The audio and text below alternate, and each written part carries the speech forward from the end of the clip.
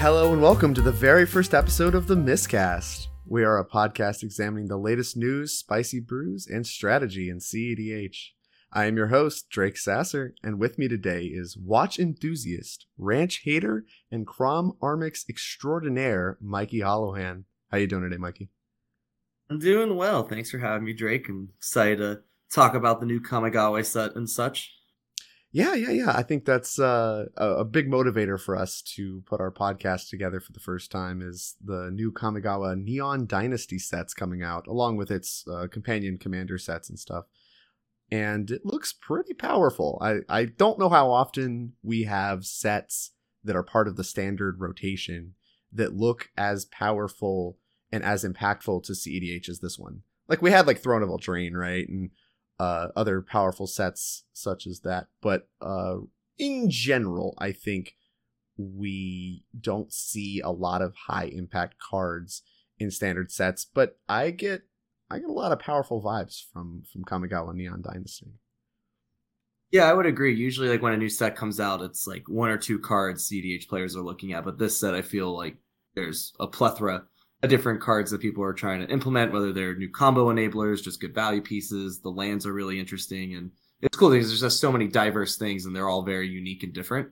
And I think that's something that's been rare, except for maybe like Modern Horizons 2, which obviously wasn't a standard set.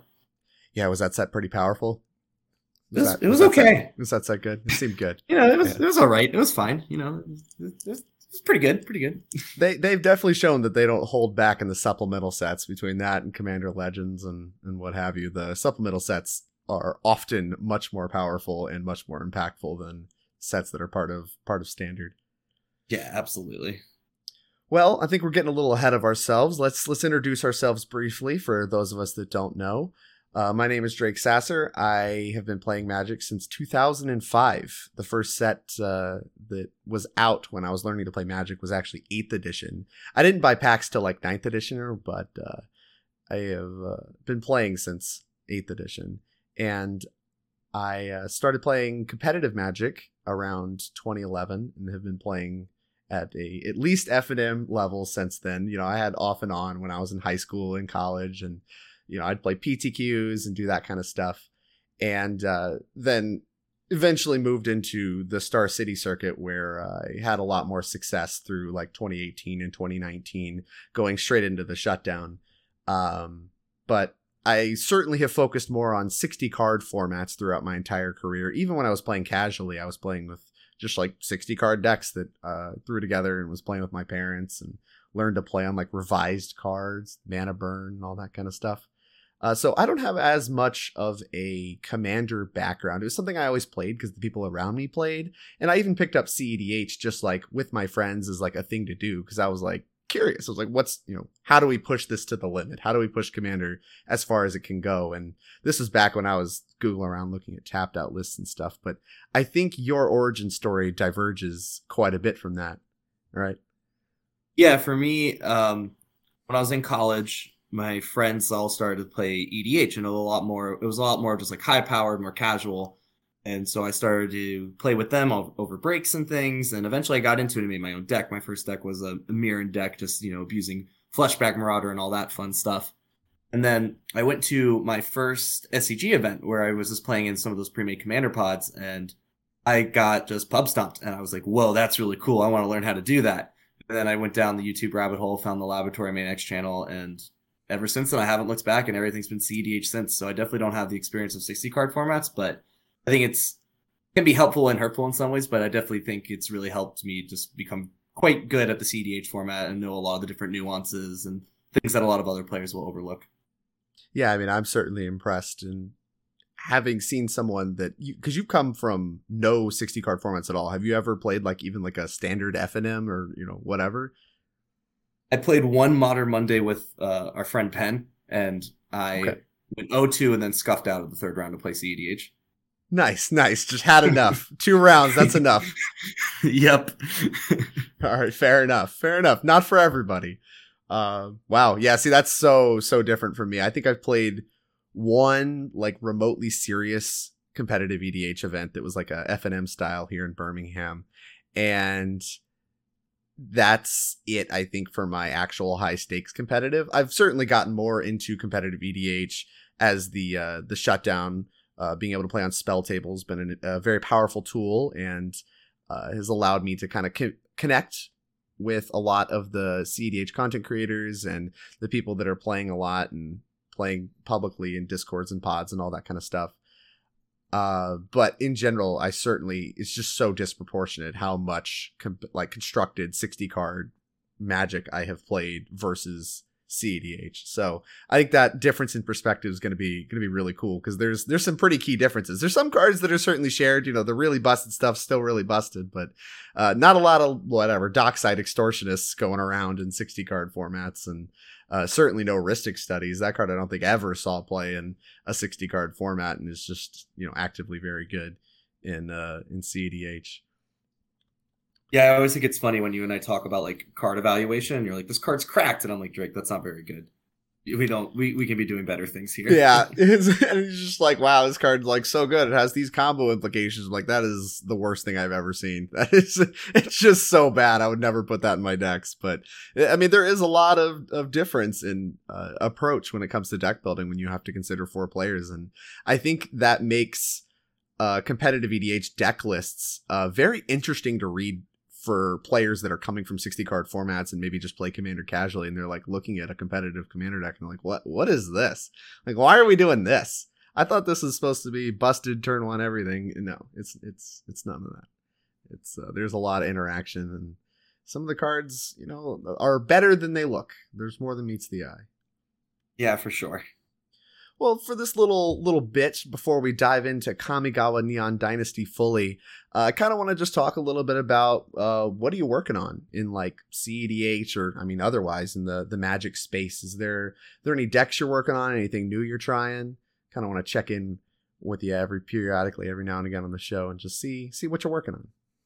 Yeah, right now I'm not working on anything too new. Armix Crom's been my main list for the past few months, and I've just been enjoying it so much I haven't really visited some other decks, but I definitely want to start picking up Anala again, because I feel like that was one of the first lists that really got me like some notoriety within the community, and I barely even touch it anymore. So that's definitely something I want to revisit, see what I can update, some changes to make, and get back into that mindset of just counting to 4 and casting Spellseeker versus killing everyone's commanders over and over again with Armix.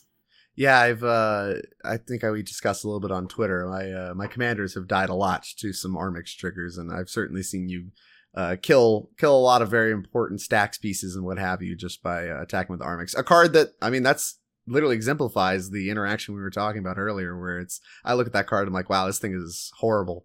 And you're just like over here farming people. I mean, what was you had some insane records, of course, don't matter, but I mean, I was part of a lot of these pods just getting farmed by you Crom Armixing everybody. It was impressive. It was an impressive display, and I think it's one of my calls for decks that's certainly underrepresented, underplayed, and underrespected. It's just incredibly powerful. I've been very impressed with your work on Crom Armix for sure. Yeah, thank you. Yeah, having removal on a stick in the command zone is just so powerful. Like, everyone builds these decks around their commanders, and if they can't stick, then you lose your value engines. And I think Malcolm has the highest kill count so far for Armix. So I've killed a lot of Malcolms in my day, and that's been very satisfying. Is that card a 2/2 or is it a 2/1? How big is Malcolm? It's not large. I can't imagine that card is. It's a 2/2, so yeah, pretty easy to kill. Yeah, exactly. No, I mean, I've seen you kill some Croms and stuff with it. It's not that hard to even kill some big creatures. It's impressive. It's very impressive. Well, I'm working on some new archetypes I haven't really played before. Some of the Poly Tyrant decks. I found a Tevesh Thrasios one from the database that looked really good. I don't necessarily like being restricted to like mono blue where you see Urzas normally, like the Poly Tyrant stuff.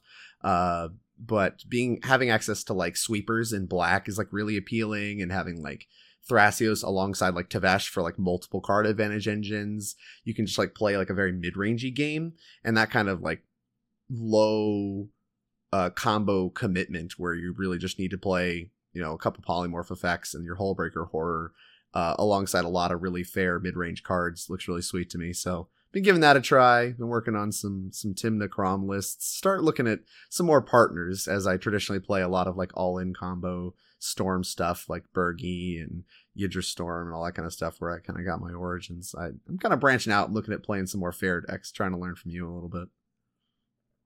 Yeah, I think I definitely really like a lot of the polymorph strategies that are going around. A big fan of Thrasios Rog, and I have a 4-color Evo polymorph list that layers in like Spellseeker combo and like Intuition piles.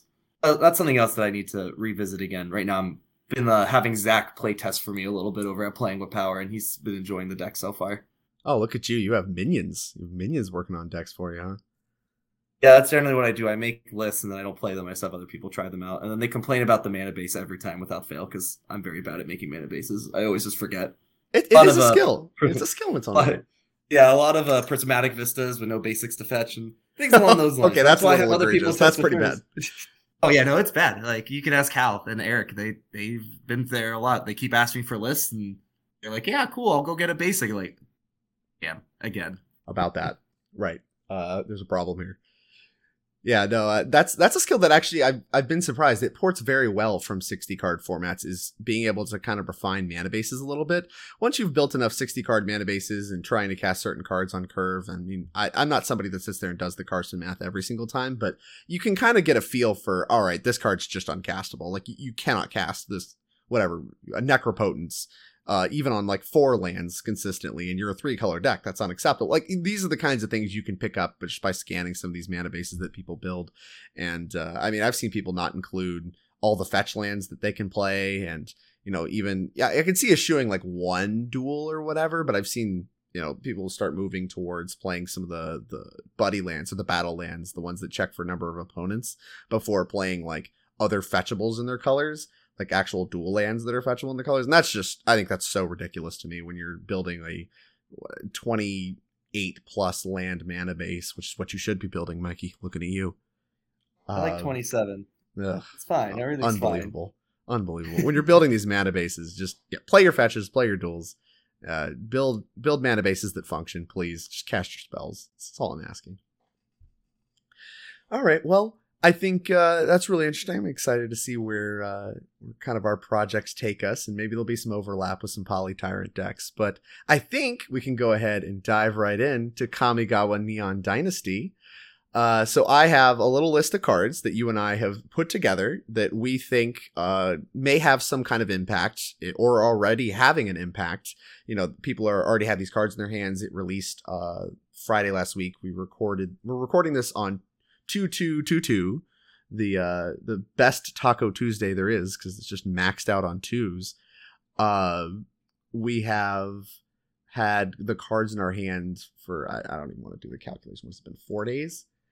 They released on the 18th, so we've had the cards in our hands for 4 days. So there was a lot of discussion, and cEDH is very pro proxy from my experience, so people have been proxying up these cards since they've been spoiled, really.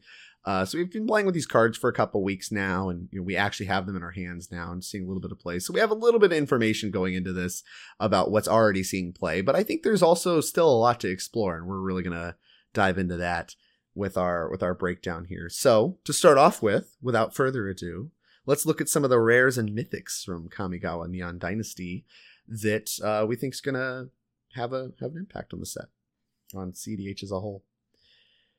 Start off with the big one, the card that was probably most hyped, I think, in cEDH coming out. There's some competition, but I think this is the one that was certainly talked about the most, certainly in my circles, is Boseiju Who Endures. So Boseiju Who Endures is a legendary land. It is a rare, and it taps to add a green to your mana pool. It also has the channel ability, a returning mechanic in Kamigawa Neon Dynasty from, I think, the original Kamigawa cycle. So it has 1 and a green, discard Boseiju Who Endures, destroy target artifact, enchantment, or non-basic land an opponent controls. That player may search their library for a land with a basic land type, put it onto the battlefield, then shuffle. This ability costs 1 less to activate for each legendary creature you control. So there's a ton unpacked here. It's uncounterable. It destroys artifacts, enchantments, or non-basic lands. You can blow up problematic lands.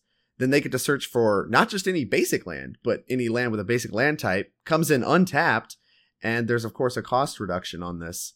And I believe the entire cycle has that cost reduction ability where it costs 1 generic less to activate for each legendary creature you control. This card, I mean, it's a fun one to read. This looks really powerful. I mean, uncounterable removal is already a premium in cEDH, right? Yeah, I think this card has a lot of potential. One of the most common wins that like every deck is running is Underworld Breach. Mm-hmm. And now this is an uncounterable way to deal with it, because a lot of times when people are going off a Breach, it's really hard to interact with it. They have like a Pact to Negation or other counter spells in their yard. So removal usually doesn't do it. But the fact that this is uncounterable is really powerful, where you can just interrupt Breach lines. And it gives like another tool to interact with that, or just other problematic artifacts and things that are on the battlefield. It's definitely very cool. Yeah, it is hard. It's hard to respond to. I mean, unless people start playing some of the goofy stuff like Trick Bind and Stifle, like really the best interaction for it is Deflecting Swat that sees play right now. And that's a short list of cards considering, the long list of interaction pieces that decks normally have access to. Yeah, for sure. And like, while I think Tail's End and things like Stifle and such kind of like could have a place, I just don't think they're broad enough to really slot in. So I think Boseiju is something that when people start teching into decks, it is going to be really hard to deal with. And I don't think I see myself slotting in Trick Bind as an answer to this one card, because I don't really like. I rather just have more flexible answers. So it definitely puts us in an interesting bind where you have to respect that this could be an answer, but I don't think we should be teching our decks super aggressively to deal with it, if that makes sense. Yeah, for sure. I mean, it is certainly problematic, because if you think about when players go for combo turns, a lot of times they lead with something that gives them a vote of confidence, something like Silence or Veil of Summer, something that like you're like, okay, my spells are going to resolve, so I can go for it with, no clenching of anything. I don't have to worry. We're just, no spells can be cast. So unless they have some weird trickery, we're good to go. And this is an activated ability. So it gets around the silence effects. It gets around Ranger Captain of EOs. These are just like very common effects that people use to protect their combo turns and make sure that, they're not going to get beat way down the line once they've committed a ton of their resources. And this just beats all of it. And frequently at a 1 mana cost. I mean, this whole format's called Commander. You're going to have a legendary creature a good amount of the time. So this ability is only going to cost a green to activate a good amount of the time. So, and the legendariness of it, like the fact it's legendary land, doesn't really matter because you can't play more than one anyway. I mean, this seems fairly free. The kind of question is for green decks, are you more interested in replacing a spell with this and artificially upping your land count? Or are you maybe just trying to cut a land and get a little greedy with it? Also, being green matters, right? Because, Crom, Tymna is among the best partner pairings there is, and they can't slot this in. So it is a little boost to the green decks as well, which I like quite a bit, given how much red's gotten over the last year or so. Yeah, I definitely think this is something that replaces a spell in your deck. I wouldn't view this as a land. This is something you just want to hold on to and treat it as an interaction piece, and then only play it as a land if you're like super desperate to make land drops or something along those lines. I don't see this like how I run 27 lands in all my decks. If I were to slot this into something like Evolution, I would definitely go up to 28 lands and just treat this as a spell. Yeah, I mean, that's what I would want to do too. I love this kind of stuff. Even like the cards from Zendikar Rising or whatever that are like a land on the back half. Cards like Shatterskull Smashing or Seagate Restoration. I love those kinds of cards in decks that can afford to play them. Seagate Restoration is kind of an expensive card to cast, but like in Burgi, I play both the Valakut Awakening and Shatterskull Smashing to just artificially up my land count to 30 lands. That way, if I really need to make land drops, which happens some amount of the time, if you're waiting to go off, just being able to make an extra land drop can matter a lot. I often quote that it's the best ramp spells, just making your land drops for turn. And, these kinds of effects that are interaction pieces that are uncounterable, that help get around the common lines that we see already and can artificially up your land counts are stuff I'm really excited to play with in cEDH, because I think it's going to make for a lot more interesting games that favor interaction a lot more often. Excited about this card for sure. And I think we've already seen it see play. This is one of those that I don't even think there's a question. I think this card is going to be played some amount. Now, the real question is, do you think it's overhyped? Does every green deck need to play this card? I think it's a little bit overhyped in that regard, just because it, like, in 4-color decks where you just have so many tools to begin with, I don't know if this makes the cut or not. But I think I would need to really test it out. Like, I'm going to try it in Evolution at some point once I pick up that deck again. I don't know if it'll make the permanent slot in, but I definitely think it's something that is a little bit overhyped right now. I think that also just, you can see that in the price of it. It's a rare that's going for like $30-$40. And I think some of that hype will definitely die down over time as people start to experiment a little bit more. But it's definitely something that you need to respect, and it's definitely something to consider in your list, especially if you like having answers for everything like I do. Like I have, you see my list, I've run like 30 instances just to have as much interaction as possible. Oh yeah, and for sure. Yeah, and I definitely think it's a very powerful effect that people have already taken notice of, and I'm very curious to see as it gets played more. Because right now I'm not seeing it too much. Granted, the set just came out, but I definitely think it's gonna rise in popularity as people start to see that it just blows out Breach. And I think something like this is better than Endurance, in my opinion. Oh yeah, for sure. I mean, Endurance, has a lot more requirements. Needing an extra green card is certainly a big cost, or you have to have one green up, and it still gets stopped by all the silence effects like this. As far as answering a Breach once it's on the table, this card is leagues better. And I think is actually going to work a subset of the time. This is something that players that are playing Underworld Breach, I think are going to have to be prepared for, either with like a bounce spell to pick up their Breach in response, or some kind of way to answer this particular ability. And it's often very hidden because the card is not something you can tutor for very easily. Like you have to actually just play Vampiric Tutors, Demonic Tutors. There's not a lot of like land specific tutors that don't just put the land in play. So actually tutoring this to your hand as like an answer is going to be fairly concealed, and I can foresee a lot of blowouts as people begin to kind of figure out where this card fits in and how often to hold the card up versus play it and what have you. But I'm excited about this card. I think this one is the best of the cycle, and I think that's why we've commit so much time to talking about it specifically. I think this is the one that's going to see the most play. Even though a lot of them I think are worth considering, this one really stands out as answering a lot of problems in competitive EDH in a way that I think is healthy. We can have our differences or whatever, but I think trying to answer cEDH problems with stacks pieces, specifically Hold Breacher, I know we go back and forth on that card. I think this card is going to be a lot more appealing to the player base at large than something like Hold Breacher, which has a lot of fans and a lot of not so much fans. So I don't know. I'm excited about this card. I'm excited to get this card in my hands, and I think it's going to be really powerful. Yeah, for sure.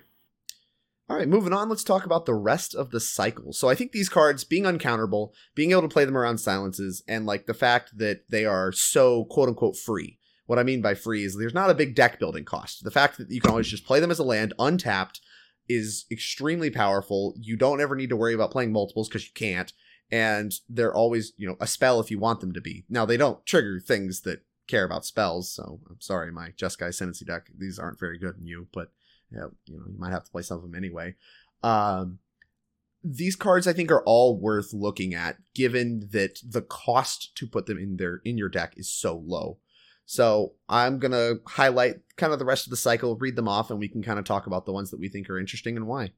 Start off with, I'm gonna go with the one I think is the next best in the cycle, which is the Otawara Soaring City. Now, there's a good chance I'm going to pronounce a lot of things wrong on this podcast. Feel free to roast me on whatever platform you feel like it, but I'm not going to improve, and I'm committed to not improving because I'm doing my best. Anyway, Otawara, Soaring City, legendary land, taps to add a blue mana to your mana pool. Has the channel ability for 3 generic and 1 blue. Discard Otawara, Soaring City, return target artifact, creature, enchantment, or planeswalker to its owner's hand. This ability costs 1 less to activate for each legendary creature you control. So you can get a much bigger discount on this one. If you have multiple legendary creatures, it gets an even bigger discount. And this is a uncounterable bounce spell. So I think that card has a lot more implications, given that bounce spells are already one of the better ways to interact in cEDH, because they're often the cheapest ways to answer anything, like any kind of non-land permanent. And you don't actually need to blow it up, because often you can just bounce it for a turn and then kill the whole table. What do you think of Otawara?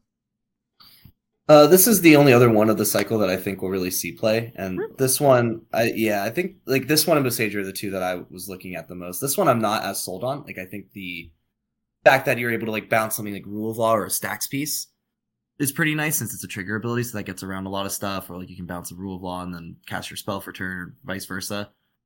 I don't think this one is going to be as impactful, since we already have so many great bounce spells, and I think the fact that it's blue and 2 for the most part in decks, it's going to be a little bit harder for me to want to include this compared to Boseiju. For sure. Does the fact it's blue at its like cost, like it's better as a land, I think, to just play like as a land most of the time instead of thinking of it as a spell? Like Boseiju only making green is really problematic, because green decks, like that's not one of the best colors. The best colors in cEDH, like I think undisputably, are blue and black. You can argue the order, but I think blue and black are the best colors, having access to tutors and the draw spells and counter spells, all extremely important. So making a more impactful color, I think, makes it a better land and a worse spell. How do you think that impacts? Because I think that does have an impact on the card's assessment. Do you think that increases the value, especially in, I don't know, like 3 color or less decks? Does it become more free to just play it as a land? I think it's pretty free in 2 colors and obviously monocolor decks. When you get to 3, I'm usually pretty hard pressed to want to include basics in my list. Yeah, for So sure. I don't like, I definitely see this like in like the Kinnons of the world and like all that kind of stuff. Like I definitely see this having a place there because, as you said, it does just come into play untapped, which is pretty great. But the fact that it's not fetchable and only makes 1 color makes me pretty hard pressed to want to slot this into 3 color plus decks. Yeah, for sure. I'm thinking of like Cephalid Coliseum as like the baseline, where this is a land that's always just a land, but like kind of can work as a spell sometimes. You see people play. I mean, I think some of the Crom Timna lists play it, and we see it in a lot of deck lists as a onboard uncounterable answer to like a Thoracle combo where you can just make them draw cards in response. I don't know how Otawara necessarily lines up, if they're fighting for the same spot or not, but I think tapping for blue means we're a little bit more likely to see this as just a land people play that can sometimes be a bounce spell, rather than Boseiju, which I think is more often going to be a removal spell that can very rarely sometimes be a land. But I do agree that I think that's the next best of the bunch, but I do not think it is the only one that could see play. I think there's a couple others in here that are worth taking a closer look at. With that, let's move on to Iganjo, Seat of the Empire. This is the white land of the cycle, so it taps to add a white mana to your mana pool, legendary, comes untapped, the whole works. It also has the channel ability. This one costs 2 generic, 1 white, so need 2 legendary creatures to get it discounted to just a single white mana. But 2 generic and a white, discard Iganjo, Seat of the Empire. It deals 4 damage to target attacking or blocking creature. This ability costs 1 less to activate for each legendary creature you control. This land I think is worth looking at, mainly and solely because of the popularity of Crom, Ludovic's Opus. Being an uncounterable answer to Crom that's just a land out of your hand means I think this card should see play in 2 color or less decks that are white, and is worth looking at if you're in a 3rd color. It's just a good piece of interaction. It's also kind of good against like the Winota decks. Like, it has some spots where it's very, very powerful to just have an extra removal spell. But if your deck really, I think, needs to be able to play it as a white land in matchups where killing an attacking or blocking creature just isn't as important, because whatever, there's not as much attacking or blocking in the late game or whatever. It needs to be good as a single white land and good as a removal spell in matchups where that matters. Thoughts? Yeah, I think like once again, like 2 color decks and such, it's not bad. It does have some versatility, but like once you get to 3 color plus, it's like we already have a lot of good removal. Like we have swords, there's path. I'm just a little bit more hard pressed because it not being fetchable, I think, is a pretty big detriment to color fixing, especially since white's usually a splash color just for things like Savine's Wreck or Silence. Obviously, like some of the stacks decks that are multicolored, they're playing Rule of Laws and things, but in general, you don't need many white pips. And I think we just have enough cheaper removal that this one isn't as necessary. That's fair enough. That's fair enough. Like I said, being the 4 at the magic number for killing Croms, I think, is the biggest selling point and would be the main reason it sees play if it does at all. But I don't think this is going to be running over every table or going to be in the conversation to be in every deck, kind of like Boseiju is at the moment. It's just something that I think is underhyped compared to the other 2 big ones in the cycle, Boseiju and Otawara. Yeah, that's fair. All right, moving right along. Let's look at what I think is also a consideration for at least 2 colored decks or less, but I think this one could see play in the right 4 color decks too. This is, Takenuma, Abandoned Mire. This is the black one of the cycle, taps to add a black mana, has channel ability. Use 3 generic and 1 black. Discard Takenuma, Abandoned Mire, mill 3 cards, then return a creature or planeswalker card from your graveyard to your hand. This ability costs 1 less to activate for each legendary creature you control. So this is a card that I think is a good piece of recursion for specifically creatures. We don't see a lot of planeswalkers in cEDH. You see like Narsets here and there and Tavesh's, but like you're not going to leave those in the graveyard to return. The mill 3 is not nothing. There are a lot of decks that like incidental mills. You see things like Winds of Rebuke see play over other options because of the mill ability. And This, once again, uncounterable, instant speed. It's like something you could do on instep to return a like Dothy Voidwalker that was just killed, or especially if you're in like a stacks deck or something. I think this has some real applications. And once again, the big selling point is that it is a black land. Being able to make one of the more impactful colors, being able to cast Necropotence off of it, all I think matter a lot when evaluating this card as a land. Like a lot of times you need to evaluate, is the card better as a land or as a spell? When it comes to the green one, it's way better as a spell because green lands aren't that good unless you're in like mono green or something. And it is the cheapest of the spells, so it's just a better spell. This one, Takenuma, I think should be evaluated as a land. This is a land that comes in untapped, taps for a black, and then sometimes, in very rare corner cases, you get a little bit extra mileage out of it, getting a free Raised Dead with a little bit extra mill for your trouble as a spell if you're flooded or the game's going long or what have you. Yeah, this one, I kind of run into the same issue with the white one, where like the effect is definitely not bad, and once again, coming in on play untapped is good. It's just 3-color, listen up. There's just so many options to get stuff out of your yard already. You have the Shallow Graves, you have Necromancy, you have Reanimate, and I just get kind of like, if you're on a basic, then yes, this obviously takes that spot. But I think when you're in 3-color up decks, you really want to be playing the Battle Bond lands, things that are fetchable, really help with your color fixing. And I don't think the effect is powerful enough when there's already so much redundancy and recursion in black. It's really necessary. Mikey says it sucks. No good. I don't want to go that far. It's just like I can definitely see it in 2-color lists. It's just when you get above that, like you really want to prioritize color fixing. And I think if you're on a basic and a 3-color up list, like this can definitely slot into that. But I'm much more in favor of being lean on the land count, leaning more into artifact mana, and to make sure that you are able to cast all your spells. Yeah, it's funny we're having this conversation after we kind of let off on a discussion around mana bases and making sure you can cast your spells. And I'm over here like, yeah, play these monocolored lands in your deck because there are spells sometimes. I think that's a artifact of coming from a 60-card format environment where utility lands are actually some of the more powerful things you can do. I mean, Mutavault was a meta-breaking thing for Standard. And Mutavault's almost comically unplayable in cEDH. I don't know. Somebody's going to correct me and say, there are some deck where Mutavault's great, but like Mutavault's unplayable in competitive EDH and is just like actively very powerful in 60-card formats. So I think my attraction to utility lands may be a little disproportionate to yours, given the discrepancy there in those formats where having a little bit extra mileage out of your lands doesn't really matter as much in formats where the spell power level discrepancy is already really high and you have 3 other players to contend with. Yeah, it's also just a difference in play style because like the decks that I play, they generally try to do things a little bit faster. So I just have like a lower land count where you play decks where it's a lot more important to make your land drops and such. So you just have a lot more flexibility with it where I'm kind of like, I only use 27 lands like in all my lists. So it really depends on play style and like the deck. These just don't excite me as much with the things that I enjoy doing in Commander. Quick tidbit before I read the last of the land cycle here, one that I think is not really relevant to the conversation at all.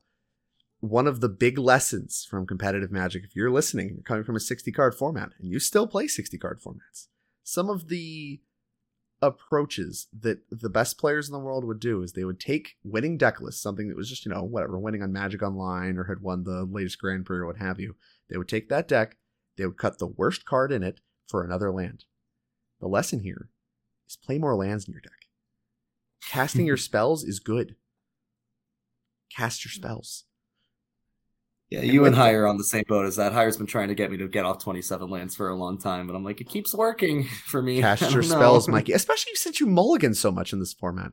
You want to have a good quantity of lands to actually cast your spells when you're mulliganing low. Cast your spells, Mikey. I cast my spells. I'm fine. Everything's fine. All right. I mean, I've seen you cast your spells, so what do I know?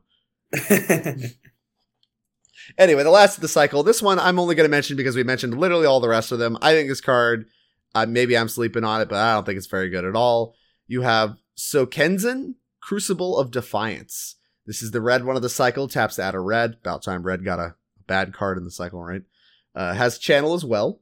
Has 3 generic, 1 red. Discards Sokenzen, Crucible of Defiance. Create 2 1/1 colorless spirit creature tokens. They gain haste until end of turn. This ability costs 1 less for each legendary creature you control. Not a lot of power there. Maybe there's some universe where you're playing a low color polymorph deck and you want like more creatures to polymorph. Like the first thing I think of this kind of thing or to do with this kind of thing is like Indomitable Creativity. Like you see in 60 card formats, they have like that Dwarven Mind card that makes like a 1/1 dwarf and you just like polymorph that into your big fat creature or whatever. So maybe there's like some implication with that somewhere, but even still it seems overcosted. So don't really think this one's going to see a lot of play. Yeah, I don't have much to say about this one. The effect is just so lackluster. Like, in reality, you're generally going to be paying 3 for it, and you get 2 1/1s. Like, cool. I don't even have flying. Get it out. Get it out. Get it out. No good. Garbage.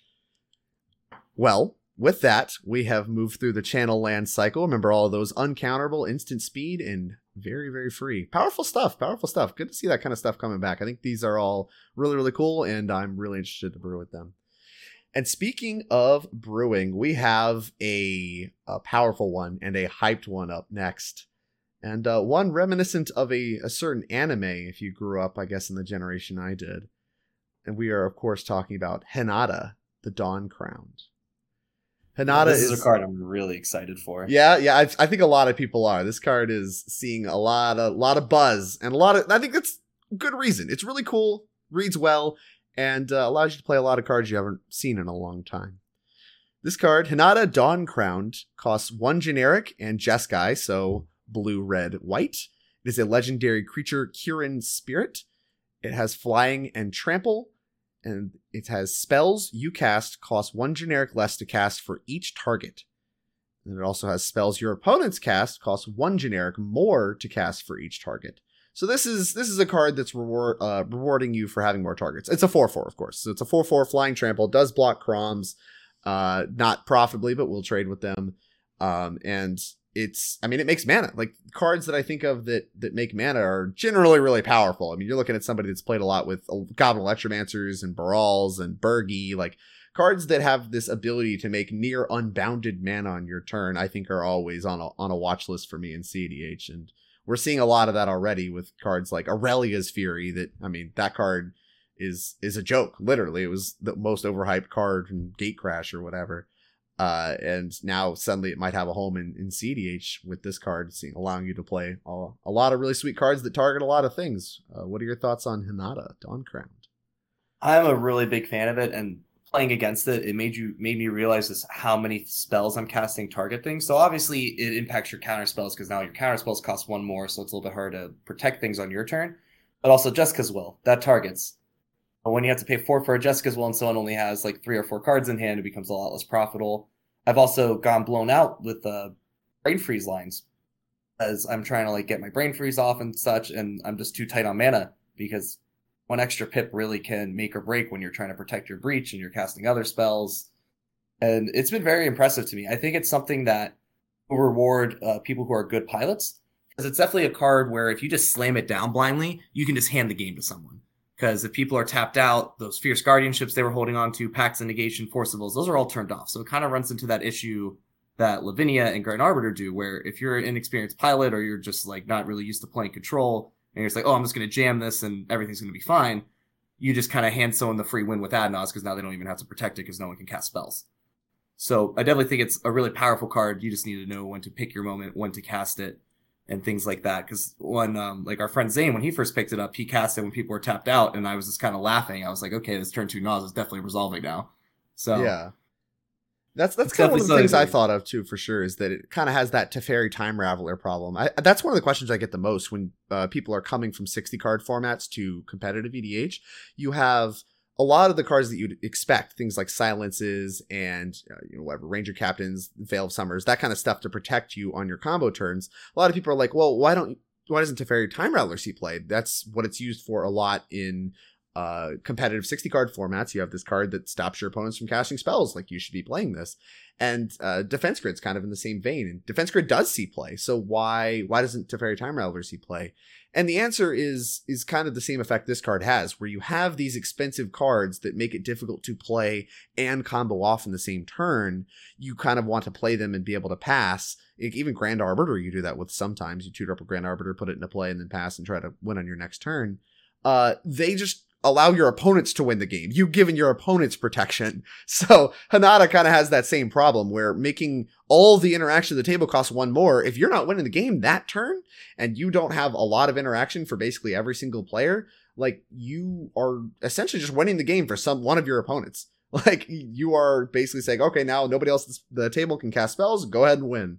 So that card kind of has that problem. Lier is one that has the exact same problem. You see it a lot in some of these expensive commanders that can look like they're really powerful because they protect your combo at face value. But when they have high mana costs, you kind of have to be really careful when to play them and when not to. So like you said, I think this commander costing 4 mana means you probably aren't really looking to play it on turn 1 or 2, which is actually less tempting given that Jeweled Lotus isn't that good with it. It only makes 2 of the 4 mana effectively for you. So like this is a card you kind of want to wait till the game's developed a little bit, and I think as a result favors a very, very heavy interaction deck because you want to be able to make it to turn 3 or 4, be able to play this card, start accumulating a mana advantage with it, and be able to eventually do some really busted stuff with that. Yeah, I agree, especially since once again a lot of spells target that you kind of forget about, like Savine's Wreck costing 1 less. It makes your breach piles better. It makes it easier to brain freeze yourself. Definitely a lot of potential, and it also makes some cards that are definitely not bad, but it makes them like insane. The Kiliad's Intervention, 2 white, destroy everyone's artifacts and everyone's enchantments, like that. Yeah, that card's almost good enough on rate already, and then it's just like, okay, well, how about you just make it busted? How about you just wrath everybody but you? Exactly, and then you also have and then you have like by force, we have March of the Swirling Mist, which I think we're going to talk about next. Like it just makes these X spells kind of insane. Like it's a very powerful commander, and it'll definitely just reward the solid control players. I think this is probably one of the best, if not the best, control commander in the format at the moment. I think Grand Arbiter is also up there, and there's definitely pros and cons to both of these. But it's definitely like will reward those players like Whimsy, where you know when to cast it, you know when the tax effects is not going to just lose you the game, and being able to really just take advantage of the value that they occur over time. Because as long as it sticks around, every spell you cast, you're getting value for the most part. Yeah, exactly. And like calling out Grand Arbiter, I think is a good call out because it seems very influenced by Grand Arbiter, right? It's like spells you cost 1 less for things, spells your opponent cost 1 more. Like that's kind of the whole Grand Arbiter shtick. And this very reminiscent, also in blue and white, also costs 4. Like I think they're pretty easy to compare side by side and say, hey, okay, what does this card do different? How is it better? How is it worse? And so far I've been really impressed. I mean, being able to pick up red as an extra color is already huge, getting access to Breach and Dockside and all the busted red cards that they've been printing. But it also, like you said, favors, I think, actually taking a control role a lot more because all of your interaction spells cost less, and all their interaction spells cost more, and even some of their like reanimation spells, like the list goes on and on for things that need to target that are even just part of combos that now no longer, they cost 1 more, and that is something that I think a lot of opponents are not really going to see. So you're going to get a lot of surprise points in these early pods till people start to figure it out, and of course you get to play with some sweet cards like you called out. March of the Swirling Mist gets a lot better, and Heliod's Intervention, Aurelia's Fury. I've seen Baral's Expertise. There's just a ton of sweet ones. Last point on the card before we move on. Did you see the discourse on Twitter today regarding this card and what is it, like volcanic? Oh, let me figure this out real quick. Give me just a second. Volcanic Offering. I have not. Okay. This is by Josh, Elder Drunken Highlander, as some people know it. He made a tweet talking about how Hinata interacts with Volcanic Offering, which I'll read off real quick before we move on. Volcanic Offering is a 4 generic 1 red instant. The text on the card is destroy target non-basic land you don't control and target non-basic land of an opponent's choice you don't control. Volcanic Offering deals 7 damage to target creature you don't control and 7 damage to target creature of an opponent's choice you don't control. So this card could cost 1, but if your opponent selects the same target, it doesn't get reduced. So how do you go about casting this card when your opponent knows that? Like, cause you have to, paying costs is after selecting targets. So when you're selecting targets first, like, how does that all resolve? It's a whole dispute. I tagged one of my judge friends and they've been commenting and providing some insight, but it's kind of a wild interaction that's generated a lot of discourse. But still, I mean, Volcanic Offering, a sweet little find there for Hinata. And this is the kind of thing you get to do when examining Hinata and some of the implications. I mean, that's like almost a 4 mana cost reduction on only one card from your commander. That's a lot of power.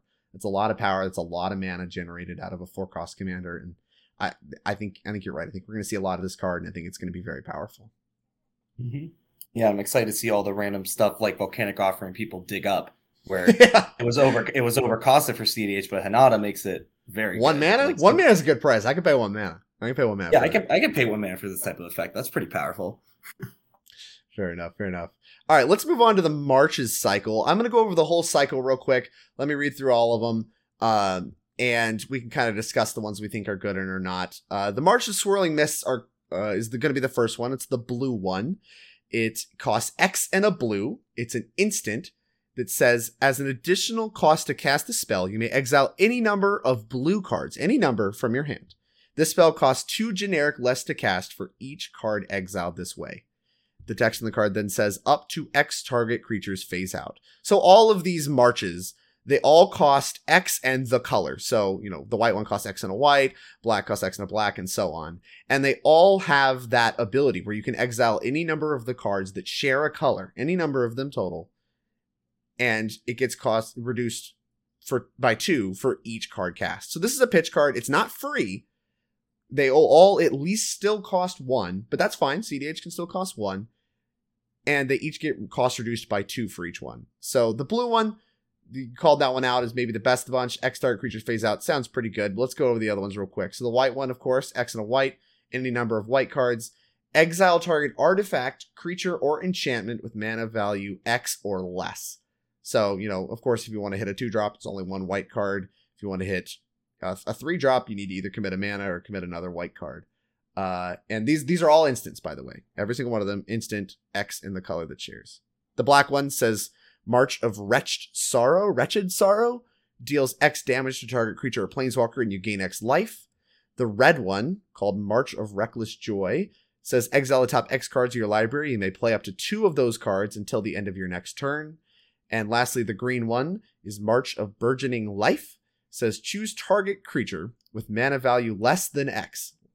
Search your library for a creature card with the same name as that creature and put it on the battlefield tapped, then shuffle. That one probably not so good. Searching for stuff with the same name in Commander, not terribly powerful. Yeah, out of all of them, I think the blue one's the one that will see the most play. The rest of them, I feel like they're kind of overcosted, and there's just better options, like the white one, you have swords and swords to plowshares, etc. But the blue one, I think, is crazy. Like, everyone loves to complain about stacks and how they hate the stacks matchup, and this is a really good answer to that. It's also a great answer to Winota, as you can just phase out the Winota, you can phase out the stacks pieces that are bothering you. I just think the card is insane. Like, Hanada obviously makes it busted because 1 blue, you phase out everyone else's Phase creatures. out all the creatures, just a nice little temporary wrath for 1 mana. It's pretty good. Yeah, but aside from that, I think this is definitely something that this is one I'm considering slotting into my list just because it's just a very mana efficient answer to stacks. And I think people complain about the stacks matchup because they don't run cards like this. They don't run cards like Dress Down. And when you start slotting those in, you have a few more answers. The stacks matchup becomes much more bearable.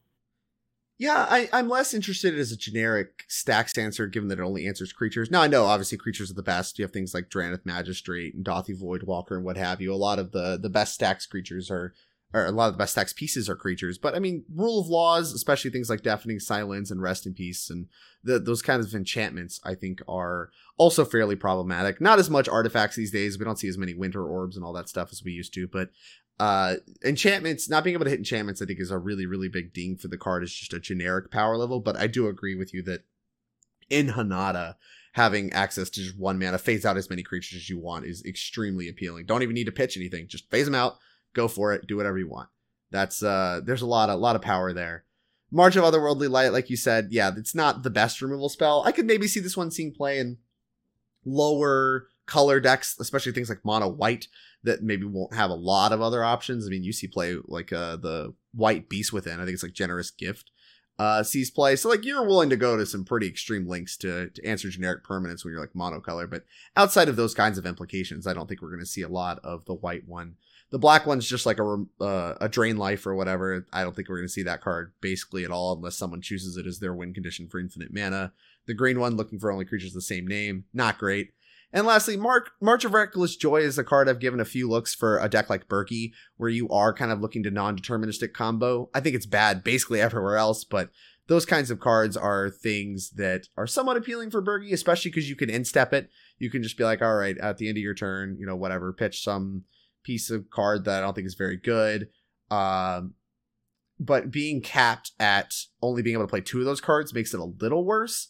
It is rather good with wheels, though. If you're willing to pitch a bunch of cards out of your hand, go through a bunch of your deck to look for some spells that are powerful, and then untap and play a wheel from it or play a wheel out of hand. The card has some interesting implications. I might be willing to try March of Reckless Joy, but it's certainly not going to be format breaking or anything. It's just be like, okay, this is better than a Tormenting Voice.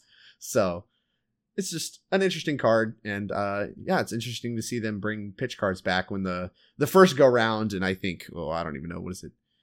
Betrayers of Kamigawa? All I remember is like the shoals, the Disrupting Shoal, and all those were not very good, and I think these don't necessarily follow directly in their footsteps. They're definitely kicked up a little bit, but still, once again, rather disciplined and not as busted as the pitch cards from like Modern Horizon sets and what have you.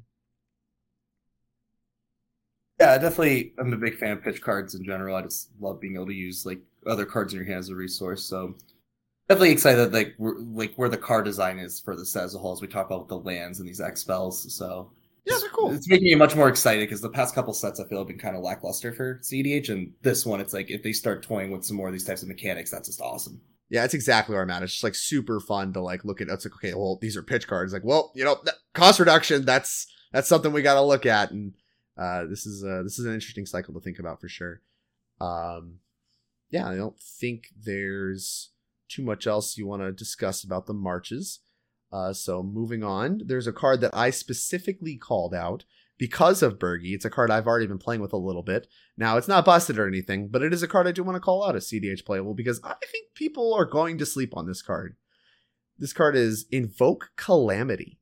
This is also part of a 5-card cycle. They're monocolored cards that cost 1 generic and 4 of whatever color it is. So they're trying to get you to be really committed to whatever color to cast this card. But this is Invoke Calamity, 1 generic, red, 5 mana total, instant. You may cast up to 2 instant and or sorcery spells with total mana value 6 or less from your graveyard and or hand without paying their mana costs. Quite a mouthful. If those spells would be put into your graveyard, exile them instead. Exile Invoke Calamity. So I guess I'll go on a little tirade here. This card is interesting for a few reasons.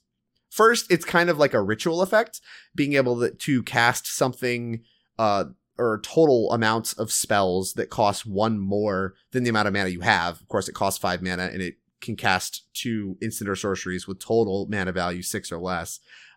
Means that this card will some amount of the time make you some mana if you're casting some expensive instants and sorceries. It can be cost reduced by Ruby Medallion still. That's actually really appealing for Berkey, which is, of course, what I'm referring to as someone that plays a lot of Berkey. This is a card that's interesting to me because of Berkey. And it can reach for spells out of your graveyard. We already play things like Finale of Promise, Past in Flames, even things like Mizzix Mastery, because, either can modestly cast 1 spell or it can cast a lot of spells. This kind of has a lot of the same thing going on. And being an instant also is not irrelevant. You can grab some more interaction pieces out of your yard. You can grab an interaction piece and like a copy spell and copy the interaction piece. There's a lot of implications being able to cast this card at instant speed that a lot of the sorcery effects like Past in Flames and Finale of Promise don't have access to. So the rest of the cycle we're not going to talk about because I don't think a lot of them are very good. I went through them. I don't think any of them are even worth talking about outside of Invoke Calamity, which I do have in my Berkey list at the moment. And I think the card has potential. I think this card being able to make mana as well as, get some card advantage or get some rebuy, some recursion out of cards out of your graveyard. And of course you can get some value if you're just playing stuff out of hand. Like I said, you're only really going to do that if you're making mana, if you're trying to cap out the full 6 and get some mana out of the deal. But what do you think of this card? What are your thoughts? I think you kind of summed it all up. Obviously, having triple red pips makes this kind of like impossible to cast in a lot of higher color decks, but I definitely can see it in the lower color storm decks or like a Rakdos deck. Definitely has a lot of potential. I definitely think it's something that'll see play as people start to experiment with it.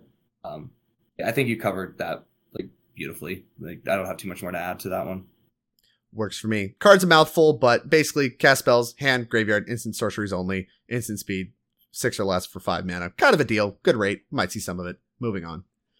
Next up is a card that I think you're going to hate on, but I think is always worth looking at because I think all 5-color commanders are worth looking at in a cEDH context because they can always add something new when you can play all of the cards available in cEDH and then just get some kind of value out of the command zone at all. So, of course, I'm referring to Kyodai. Hopefully I'm saying that right. Soul of Kamigawa. This card costs 3 generic and a white for a legendary creature, Dragon Spirit, 3/3. This card has flash. This card has flying. And this card has when Kyodai Soul of Kamigawa enters the battlefield, another target permanent gains indestructible for as long as you control Kyodai. And then, of course, what makes this a 5-color commander is it costs Wooburg, 1 of each color, and it gets +5/+5 till end of turn. Blocks a Karam. That's probably not what it's there for, but I do think this card could see play if we start to see 5-color stacks decks come about, especially if we keep seeing the primary way of interacting with those being like Abrupt Decays, Assassin's Trophies, Boseiju, Culling Ritual. Like, Kyodai can protect an extremely important stacks piece when a player goes to destroy it, and of course can do so at instant speed, can be like a reasonable blocker. Like, this card isn't the most oppressive. It's not going to draw you a ton of cards. It's not going to make a bunch of mana. But if you're doing something modest where you need to protect a particular permanent, being able to do so using this card and being in all 4 colors, I think is not worth discluding. I hope I said that right. But what are your thoughts? Am I way out in left field here? This one I don't really like. Like, I do see the potential of like a Staxy deck, or like if you have an important like creature that you need to keep around, like it's kind of cute, but I don't think it has a lot of potential. Like, I think something like Kenrith just kind of does things better because that you can bring your creatures back with his reanimation effect. He has a better clock in my opinion, since you just kind of keep pumping up your creatures at a better rate than tapping 1 of each color. He also has card draw. But I kind of feel like it doesn't really fit a niche at the moment, where I think Kenrith is just the superior 5-color deck for like a Staxier build. And then there's also Najeela as a 5-color option, which you can build kind of Staxy, but I just think those are the 2 best 5-color commanders at the moment. And I don't think that this making 1 permanent gain indestructible is as impactful. Especially because people can still bounce it, because that's a lot of people's removal index is bounce spells, and this doesn't do anything to prevent that from happening. I think it's kind of cute. I think some people will experiment with it, but I don't think this is really going to have much of a splash in the format. Hard to argue with that. So you think if it gave Hexproof and Indestructible, the card would be a little bit more appealing then? That would definitely make it more appealing, in my opinion, but even then, like, just protecting 1 permanent I don't think is good enough, especially because like if you're doing a stack deck and you have Rule of Law, it's not the hardest thing to protect your Rule of Law, since, people need to one answer, and then if you counter it or someone else counters it because they realize that this person's trying to win and they can't go off yet. I just don't think it really fits a niche that I don't think it solves problems that these types of decks have. And I think Kenrith is just the superior option if you're trying to do a Staxy or like a Rule of Law centric 5-color list, kind of like what Ian's list is. I think his is like pretty cool. And just the recursion that Kenrith offers, I think that's just way more valuable than giving something indestructible. Well, fair enough. No argument here. We'll move right along to the last of the rares and mythics. I'm not actually sure there were any mythics that we called out explicitly. I don't think there are.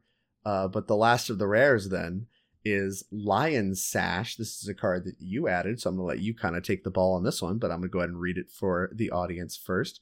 Lion's Sash, 1 and a white. 1 generic, 1 white. Artifact creature, equipment, cat. So this is part of the artifact creatures that are both equipments and creatures. Kind of weird. It is a 1/1, and it has the ability pay a white, exile target card from a graveyard. If it was a permanent card, put a +1/+1 counter on Lion Sash. Equipped creature gets +1/+1 for each counter on Lion Sash, and it has Reconfigure. And Reconfigure is, of course, the replacement for equip. You got to be able to equip this thing, and it says pay 2 mana, attach to target creature you control, or unattached from a creature. Reconfigure only as a sorcery. While attached, this isn't a creature. So you can kind of flip it between pumping something up or being just a big creature in its own. Take it away. Yeah, so I think this card's really interesting because being able to exile any card from a graveyard, I think, is so powerful right now. There's so many graveyard-centric strategies. Like I mentioned before, Breach is something that's running around everywhere. And I just think this is a really good answer to that there's also a threat in itself. And I think this is good for some of those slower, like Azorius decks, or if you're trying to do just something that's like more combat centric. I think it's just a really powerful equipment that gives you a lot of value in being able to mess up people's graveyards. And then it also just gets big or makes a creature really big. Like something like Ojutai, I think, really benefits from a card like this. As well as like a lot of the Arden decks that are floating around everywhere, like Arden X, like people are messing around with a bunch of different commanders to partner with him. And I just think Grey Fate's something that's really not respected much, and it's just so hard to deal with. Like, what if someone targets your Brain Freeze or your LED with this? Like, your breach line just gets substantially harder, and I think that's not something to be overlooked. Yeah, for sure. I mean, this is a card that's actually, I mean, people were excited about it for 60 card formats on Twitter. I saw a lot of discussion because this can be grabbed with Stoneforge Mystic and, you know, the various creature tutors that see play there, mainly Stoneforge Mystic, but still.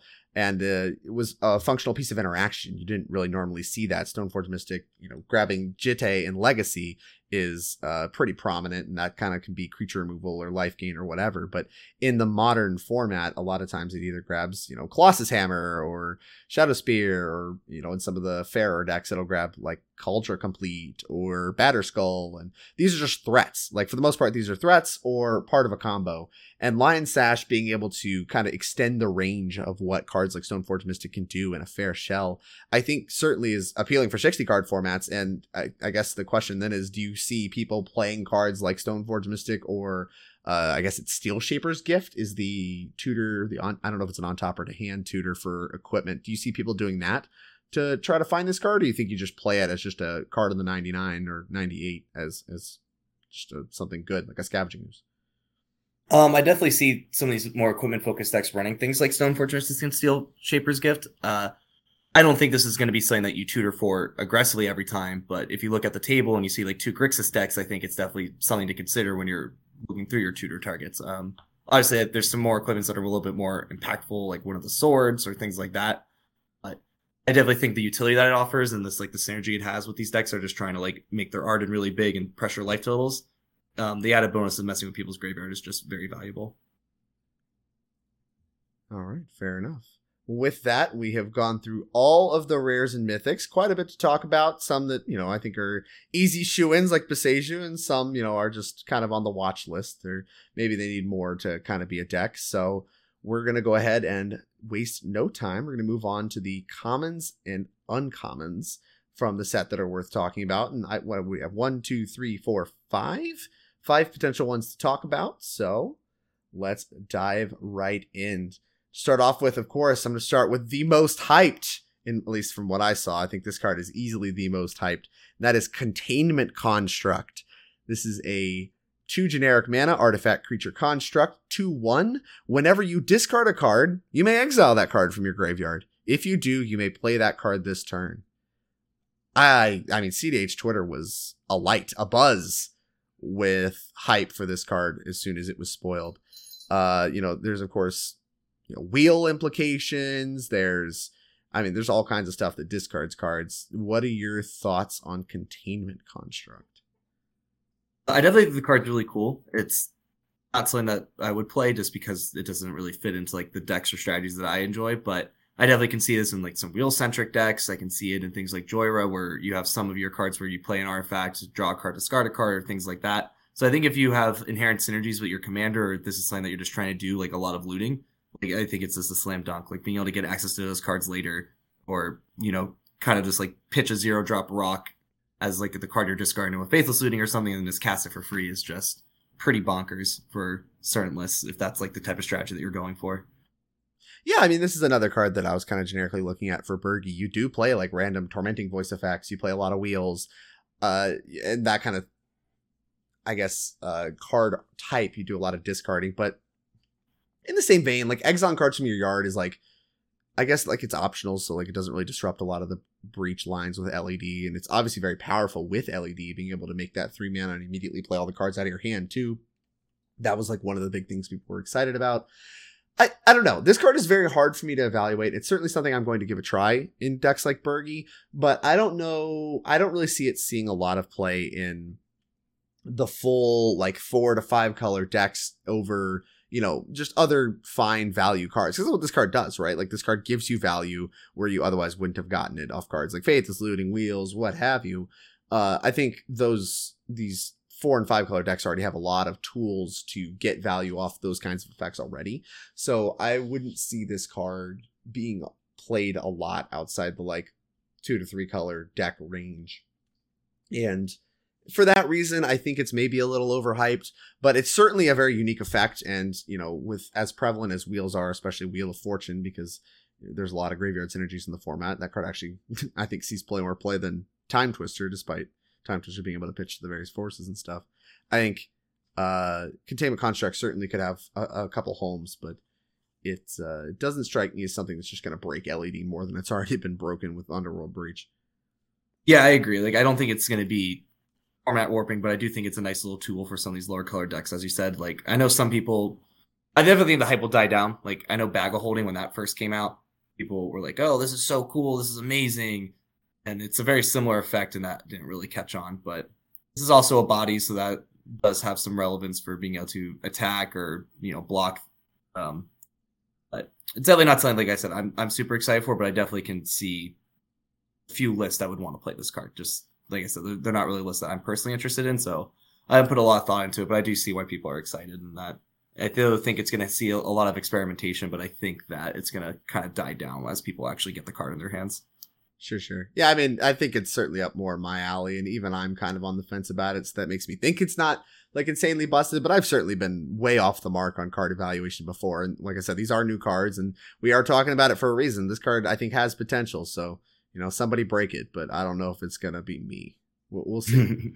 We'll see. It's a sweet one. All right, moving right along, we have Dockside Chef.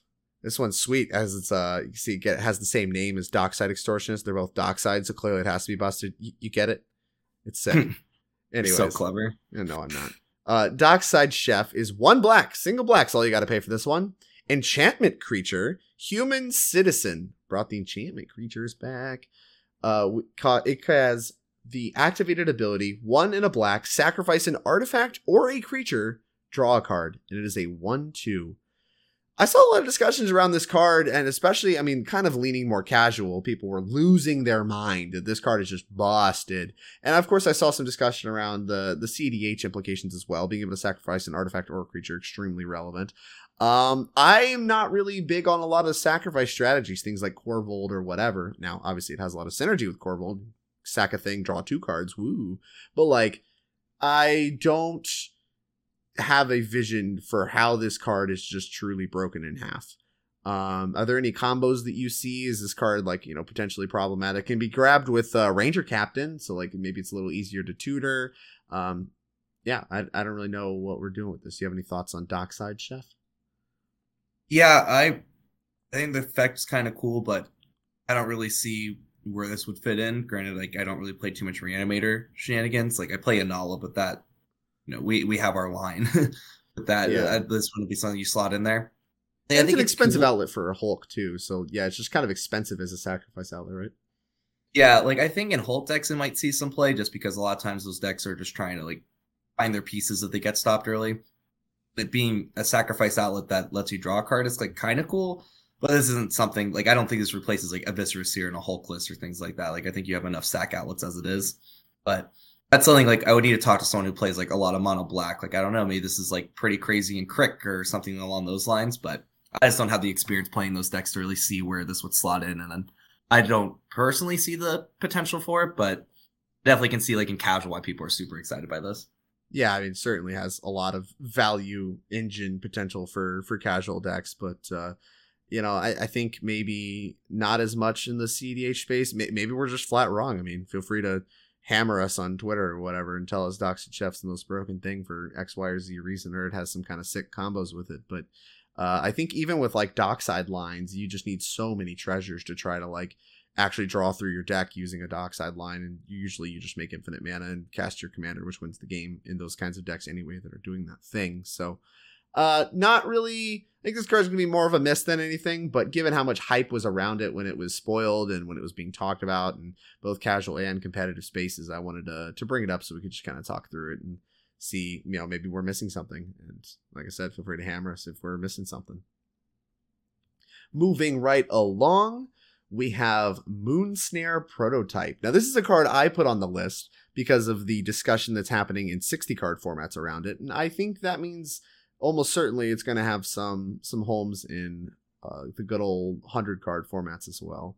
Moonsnare Prototype is a 1 blue, single blue artifact, and it has the ability tap, so you tap it, and tap an untapped artifact or creature you control, add a colorless mana. So kind of like a Springleaf Drum.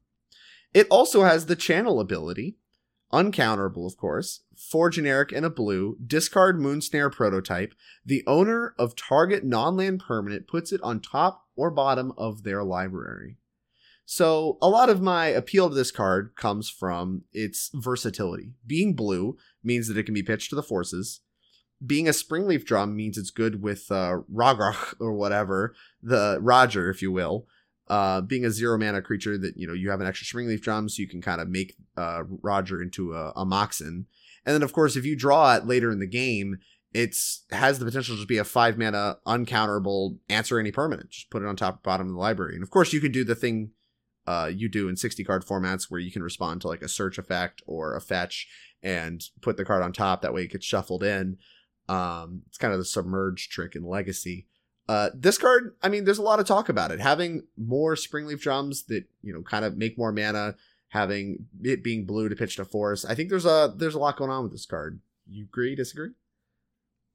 Yeah, this one I will disagree with. So while it's like a Springleaf Drum-esque effect, the fact that it costs a blue to cast makes it substantially worse than Springleaf Drum, in my opinion. And also, it only makes colorless mana, where Springleaf Drum offers color fixing.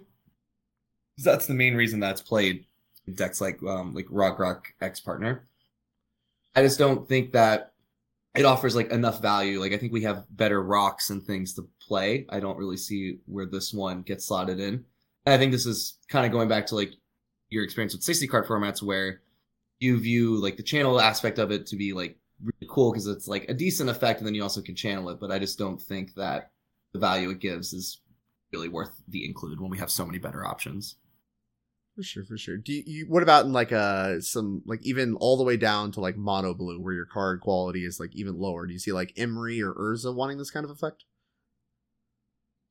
I don't think it's really necessary because Urza, for example, like any 0-drop rock starts to tap for blue, so I don't really see like the value this really gives you there.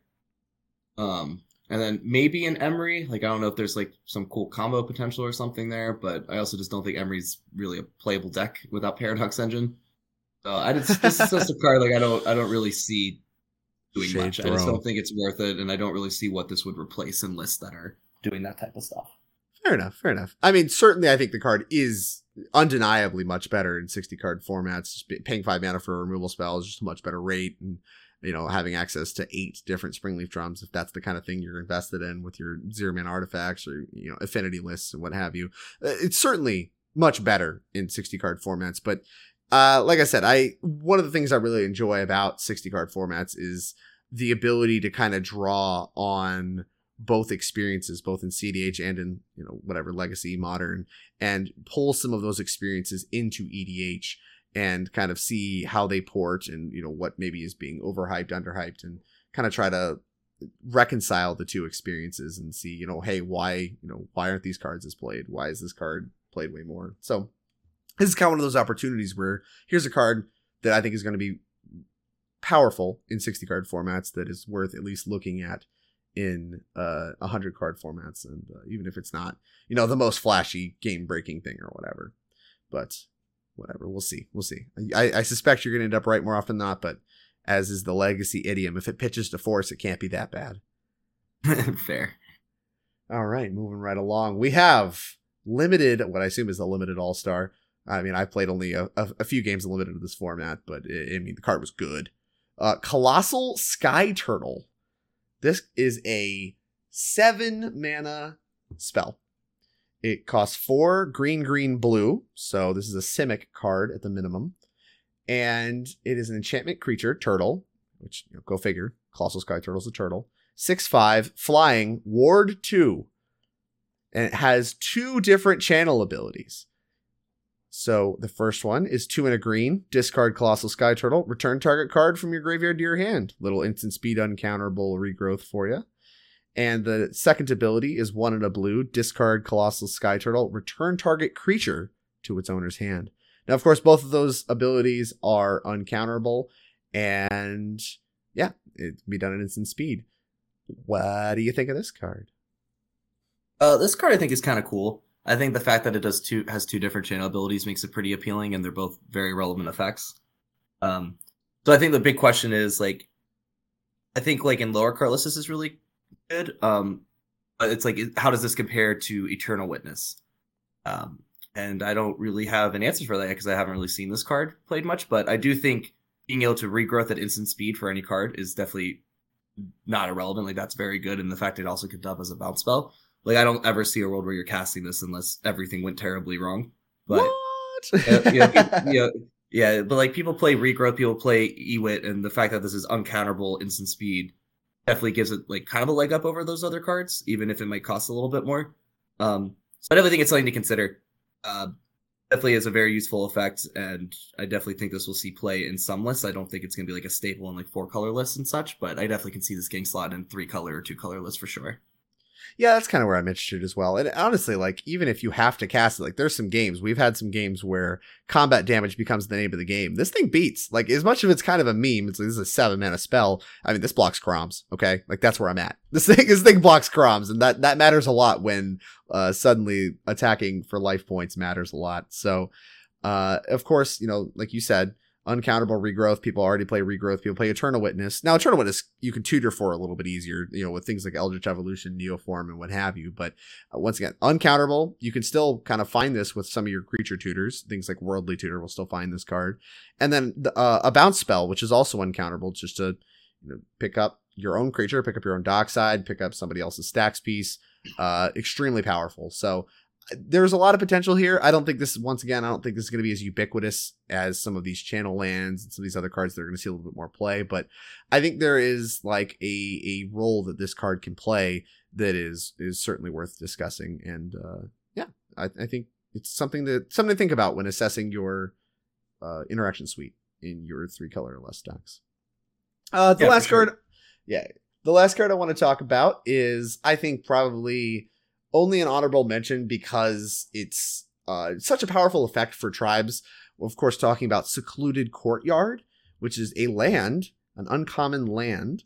And it says, as Secluded Courtyard enters the battlefield, choose a creature type, tap to add a colorless mana, or tap to add a mana of any color. Spend this mana only to cast a creature spell of the chosen type, or activate an ability of a creature card of the chosen type.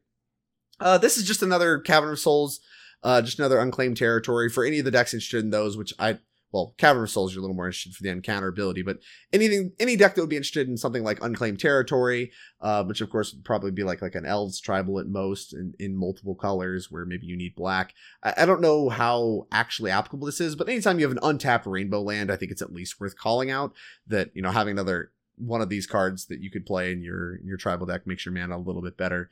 But I don't think this card is going to be played in very many decks at all, and is probably going to see a lot of play in casual decks. Yeah, I definitely think this is a casual card. Like, I can't even really think of any tribal strategies that people play in cEDH other than like mono green elves, but they're already mono green, so you shouldn't be struggling to reach your color requirements. I do think it's interesting that you can activate abilities with the mana, which is kind of cool, but I really don't see application for this in cEDH. It's definitely something that the casuals will love, and people who are playing Hydra Tribal and such will get another little tool, but yeah, for sure. Nothing that I'm super thrilled with. Oh yeah, likewise. I'm a big tribal fan. I don't build a lot of tribal decks, but I wanted to call it out. Like I said, any kind of untapped rainbow land, worth at least discussing. So we have discussed it. We're going to move on. The next section of this podcast, we're going to talk about the Kamigawa Neon Dynasty commander cards. I'm not actually sure how these sets necessarily line up. All I know is like they're commander decks that have some cards that are not like in the normal set. They have some cards that are only in the commander set, are legal in like legacy or whatever, but not actually legal in standard. They're legal in commander, of course, they're commander decks. But I guess they're just kind of ways to build on the flavor with maybe some different stuff, more powerful cards or whatever. That they didn't want to put in the regular set for some reason. So I got 3 of those we're going to talk about here before we close it down. The first one I want to talk about is Imposter Mech. This card is 1 in a blue for an artifact vehicle. Maybe the only vehicle that sees play in cEDH at all, if it sees play. It's a 3/1. You may have Imposter Mech enter the battlefield as a copy of a creature an opponent controls, except it's a vehicle artifact with crew 3 and loses all other card types. And then, of course, it itself has crew 3. So if there's nothing to copy, it enters as a 2-mana 3/1 crew 3. Probably not going to happen if you're casting this card. But this card I wanted to call out because Phantasmal Image sees play. So any decks maybe that are really into that effect, here's another copy. I think. I mean, you still get your ETBs. This card seems like it potentially has a lot of power. And if you're copying a like stacks piece or whatever, not being a creature like at face value could buy you a lot of dodging interaction. Your thoughts on Imposter Mech? Yeah, no, I definitely think this card will see play. I think it's pretty solid.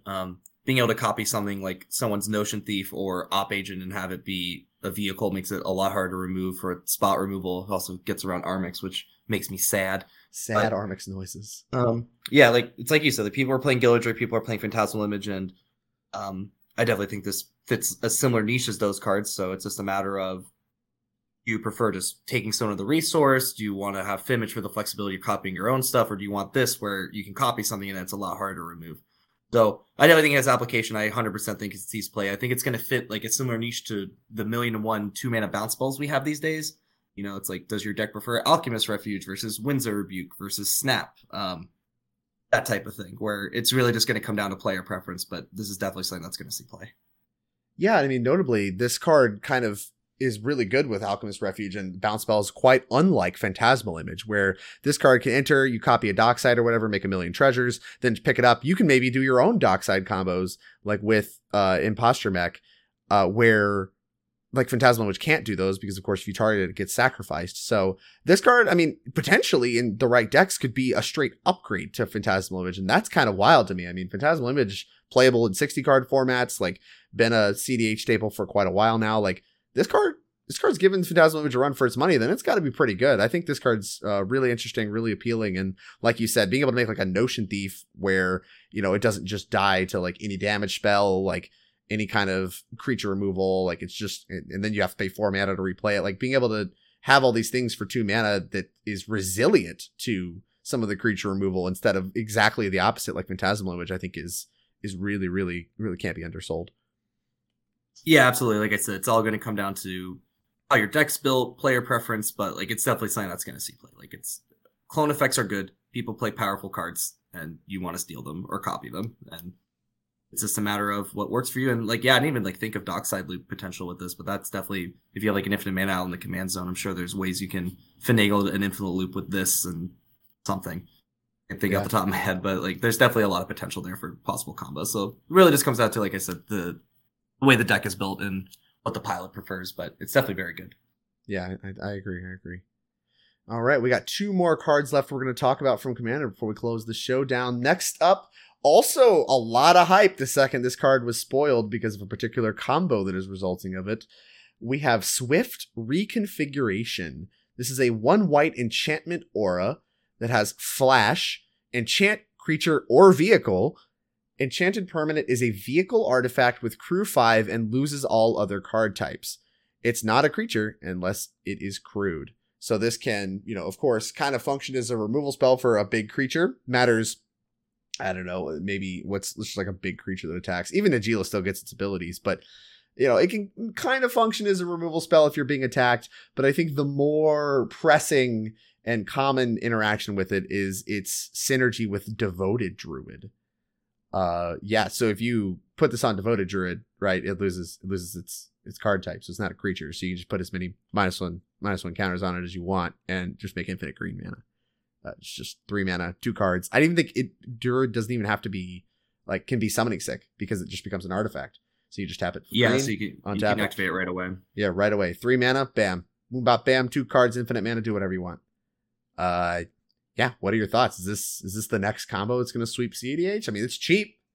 Enchantments are easy to tutor.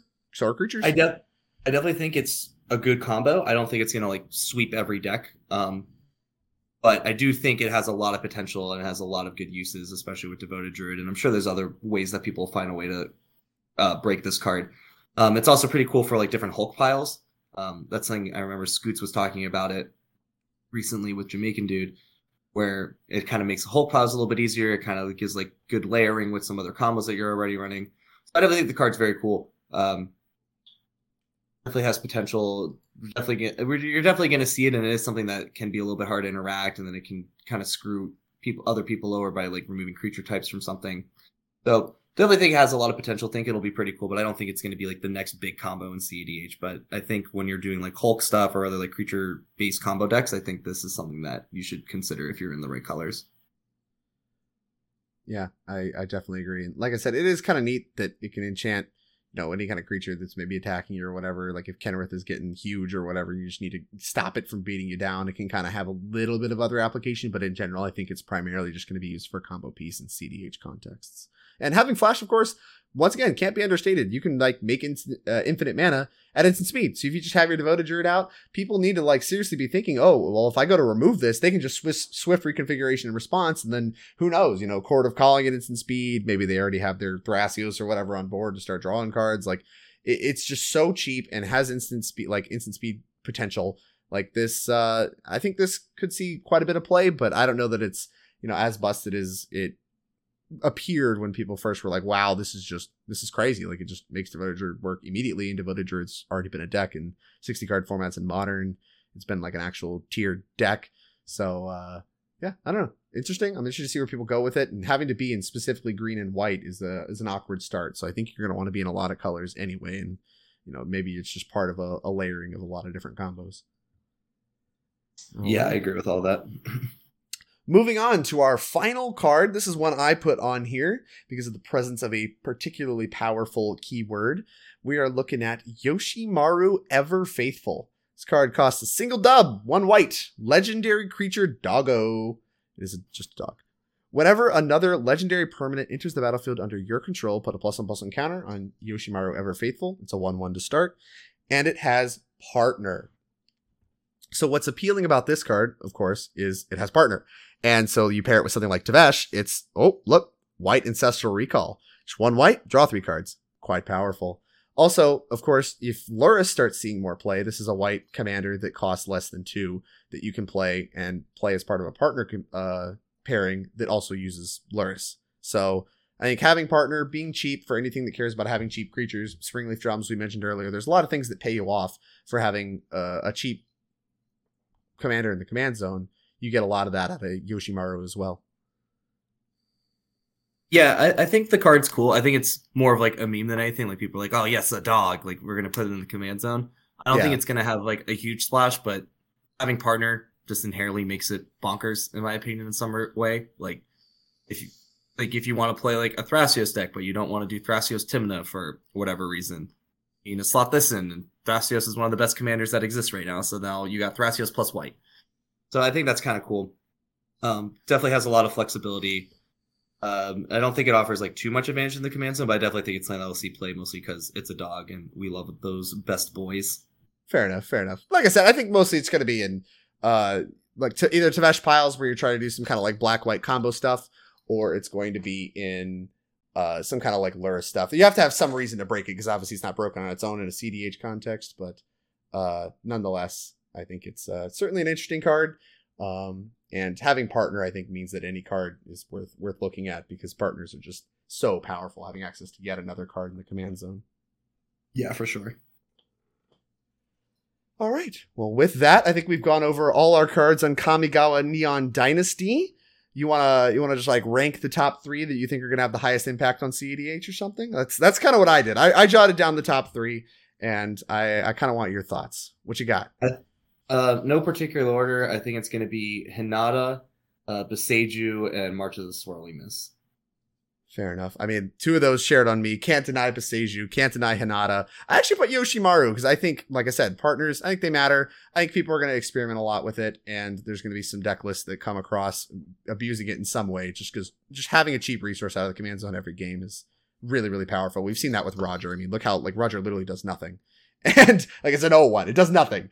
And we see people playing it because just the free resource matters for a lot of reasons. So I think Yoshimaru can see a lot of play. I think it matters. And yeah, I think it's a powerful card coming out of the new set. Lots to think about, lots to play with, and a lot of little cards for a lot of different decks. Sweet set. Very, very excited we return to Kamigawa. Any final thoughts before we close it down? Not particularly. I love the art of Kamigawa. That's one of my favorite old sets, even if like power level wise it wasn't the best. But I just love the lore and everything with Kamigawa. So it's cool to go back, and I'm also a sucker for anything cyberpunk. So definitely. Oh, so you're just living in heaven over here with the set. Oh yeah, everything's been amazing. Big fan. We got a lot of cool new tools, and I'm hoping that future sets that come out will start to implement some of these other new mechanics or introduce some other mechanics. Like bringing channeling back would be really cool if we start to see more of those cards. And yeah, I'm always a fan of sets that have a lot of cards that are relevant not just for cEDH but other formats, and this one really checks all the boxes, I feel. Absolutely. I'm kind of in the same boat. A lot of love for Kamigawa. I was a casual player when the first round of Kamigawa came through. I thought the art was awesome. I thought the world was awesome, and I couldn't wait to go back. I was actually really disappointed when I found out the set was generically considered like bad or whatever, but as a casual, I thought it was so sick. But yeah, super glad to be back. Super glad to see a lot of really powerful cards, and excited to get jamming some games.